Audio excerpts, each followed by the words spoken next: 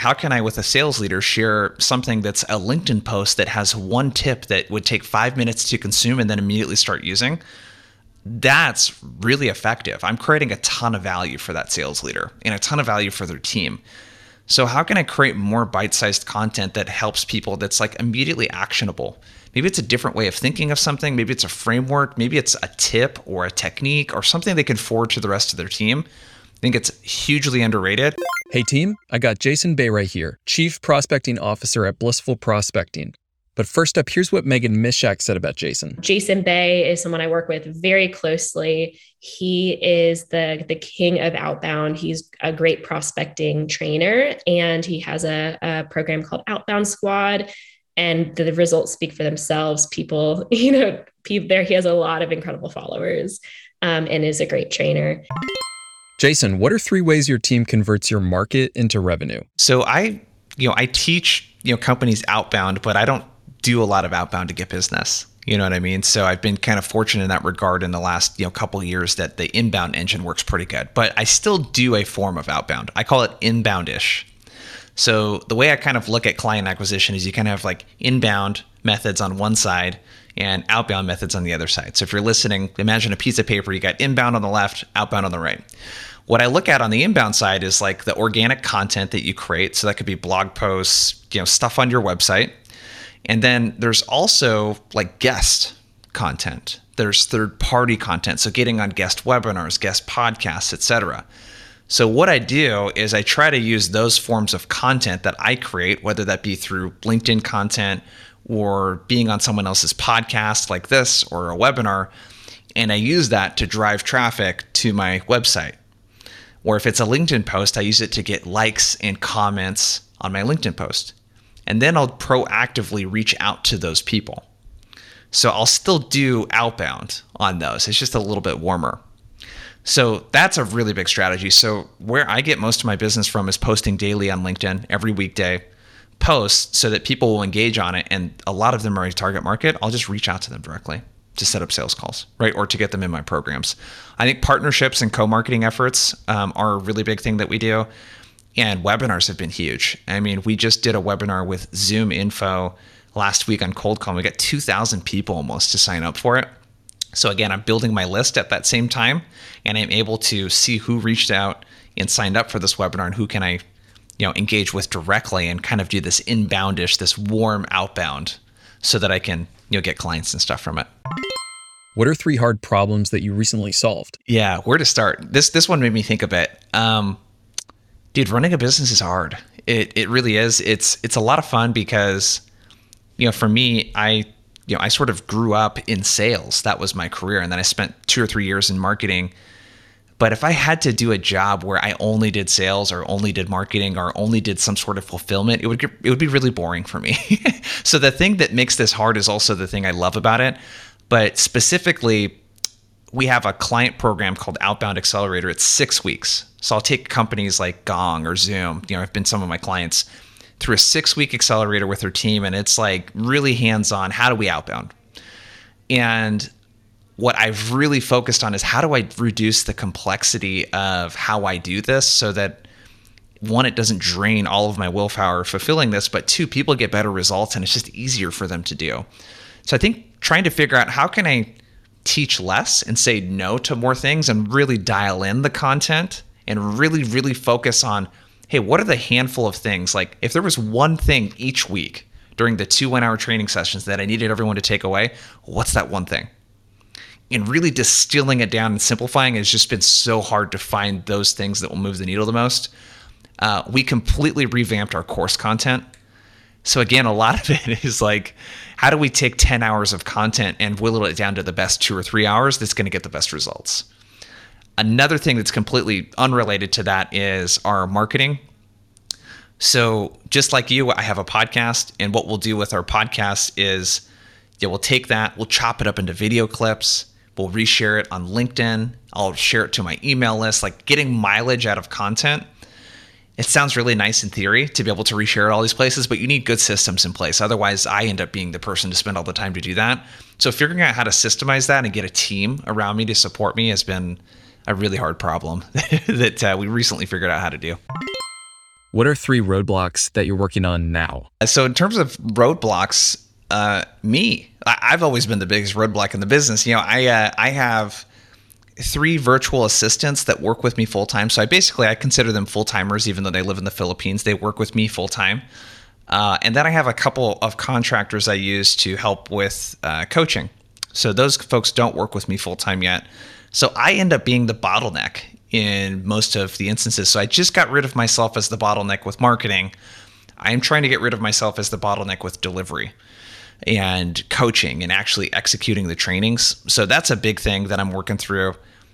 I think engagement is really tough when you have a paid community of people. Like in our outbound squad program, it's for individual reps. So they pay a certain amount of money every month to get group coaching, course content, and then access to a Slack community. We have 85 people in there right now. And getting people to engage in a virtual environment it's tough. It's something I'm still honestly trying to figure out how to get people to ask for help when they need it. So that's something I'm trying to figure out right now, actually. And I think getting people to take action on what they learn, I am getting better at that. But this is what I've done the last 14 years is like coach and train salespeople. And I'm still learning so much around how do a guy, CM Ovens, he runs a company called consulting.com. What he talks about is eating our customers' complexity. I thought that was kind of interesting. And a small example of that is, if I teach you, Chris, hey, when you make a cold call, use a permission-based opener. It sounds like this. Hey, Chris, Jason with Blissful Prospecting. I know I probably caught you in the middle of something, but you got a minute for me to tell you why I'm calling? And you can let me know if you want to keep chatting. I could just say that to you. Or what I could do is I could say that, script it out on a piece of paper for you, like on a document, and then I could share it with you, and I can make it easy for you to not have to do any thinking to take action on it. So I think like eating the complexity of my clients and spoon feeding as much as I can without doing it for them is something I'm always trying to figure out. What are 2 mental models that you use to do your best work? I love that you asked this question. I've only recently gotten into mental models. Actually, there's a really good book. I think it's called Mental Models. There's a couple volumes that are pretty good. One that most of these I use with my wife, Sarah, when we make decisions, either with the business or financial or career type stuff. One is regret minimization. That's a mental model from Jeff Bezos talks about that a lot.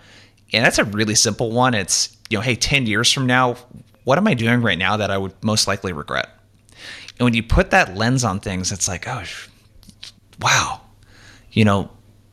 me spending so much time and prioritizing work over like family time, I would regret that in 10 years. Like, why am I doing like so much like just starts to become really clear when you apply that mental model. Another mental model that I like that's just really old is, Socratic method. And I think when you have to make really big decisions, just forcing yourself to think about like a question I like to ask myself when I really want to do something that's kind of a big decision is, if this was the wrong decision to make, what would make that true? What would make that statement true? What would make this the wrong thing to do? Even though I think it's right? What other outside sources have I asked? I think that's a really big one. Let's go with those 2 for now. I think those are the 2 big ones. What are 3 techniques that other GTM teams need to try? Yeah, this is a tough one because I think there's so many. I think bite-sized content that is immediately actionable for your target market is super important. I always think of everything through an outbound lens. So I think of how can we make it easier for salespeople to start conversations with prospects? When you have nothing insightful to share, it's really hard to start conversations unless people are ready to buy. So how do you do the equivalent of, I help salespeople with cold calling? How can I, with a sales leader, share something that's a LinkedIn post that has one tip that would take 5 minutes to consume and then immediately start using? That's really effective. I'm creating a ton of value for that sales leader and a ton of value for their team. So how can I create more bite-sized content that helps people that's like immediately actionable? Maybe it's a different way of thinking of something. Maybe it's a framework. Maybe it's a tip or a technique or something they can forward to the rest of their team. I think it's hugely underrated. Personalized videos, I think, are really, really big. I'm working with a client right now that has a solution. It's primarily for software companies, but with complex solutions like a DocuSign, let's say, when people need to figure out how to do stuff, they go to the help file. And usually they can't find what they're looking for. And when that happens, people get really angry and they churn, right? They don't use the tool as much. So they help get rid of all of that. One of the triggers that they look for is people talking in public forums about complications they have with the tool. That would be really cool to put in a video, right? I reach out to you, hey, Chris, I noticed that there's a bunch of people struggling to find XYZ feature on your product. I wanted to show you how we eliminate this problem for other companies by doing XYZ. Like being able to visually show someone's really powerful. The other thing, lastly, is I call it a messaging matrix. This is something really simple that can be repurposed across departments. But what I find is that there is a lack of clarity around the customers of the business and what they actually care about. Nothing against marketers. I am one by trade and I do a lot of marketing. But most of the time that when I see a persona built by marketers, it's very like, oh yeah, Chris is, he's a typical persona, and he's a white guy from your appearance. It's I don't know how old you are, but there's like this age demographic, and he likes to wake up early in the morning and get Starbucks, and it's like that's not really that useful. You know what I mean? So I think the big thing is you want to build what's called a messaging matrix, and you want to have these 4 things on it. Priorities. So what do these people think about, care about on a daily basis, independent of your solution? Like if I was to ask this person, what are your top 2 or 3 things that you care most about in your job right now? What would those things be that they would say? And then I want to talk about current solutions. So how are they getting the job done on those priorities right now? Are they using tools? Do they do it in-house? Is there spreadsheets they use for it? What is the way that they're getting it done right now? What are the problems that get in the way of that? And then what are their aspirations? What do they want to accomplish? And when you have those 4 things across your personas, you have something that can be used to make content. Salespeople can use it to sell better. People can use it to prospect better. There's all kinds of things that you can do that are really effective if everyone just teams up, do a couple workshop style sessions, someone takes ownership over it and leads it, and you say, hey, we're going to come up with our personas in the language that they talk, in their words, in our customer voice. What are 3 questions you love to ask and why? Man, what if I'm wrong? Yeah, I sort of alluded to that earlier with the Socratic method. I like asking that because it makes me think from the other side. What's this person feeling? I think that's something that's super important. I think we tend to, in sales, especially with bigger deals where there's a lot of money on the line, we tend to just think about the numbers. And most of the big sales that I've landed, there's a very emotional aspect to that VP of sales and why they want to bring me in. Yeah, the numbers need to, sort of make sense, but a lot of it is them trying to prove something within their organization to leverage for a promotion or some sort of, power in a lot of cases too. That's a question that I like to ask myself a lot. And the last one I would say is, are you having fun? So I ask myself that question a lot. I've tried really hard. Fun is one of my theme words for this year. I tend to take my work very seriously and forget that, dude, life is short, and you can be really serious about what you do and make some good money and also have fun. Those things aren't mutually exclusive. So are you having fun is a question that I ask myself a lot. Who are 3 operators that should be our next guests and why? Who are 2 operators that should be our next guests and why? 2 that come to mind are, one's the guy, Ethan Parker. He is VP of Revenue at a company called Alti Sales, and he's also head of sales for me here at Blissful Prospecting for our Outbound Squad program. So I think he would be a good person to talk to because he's just got a lot of experience with this type of thing. I mean, he sold a $40 million deal, as a sales rep. Pretty cool stuff. And he's doing a lot of really cool stuff now with account executives and with outbound on our side. And then Bilal Batrawi's another good guy to talk to.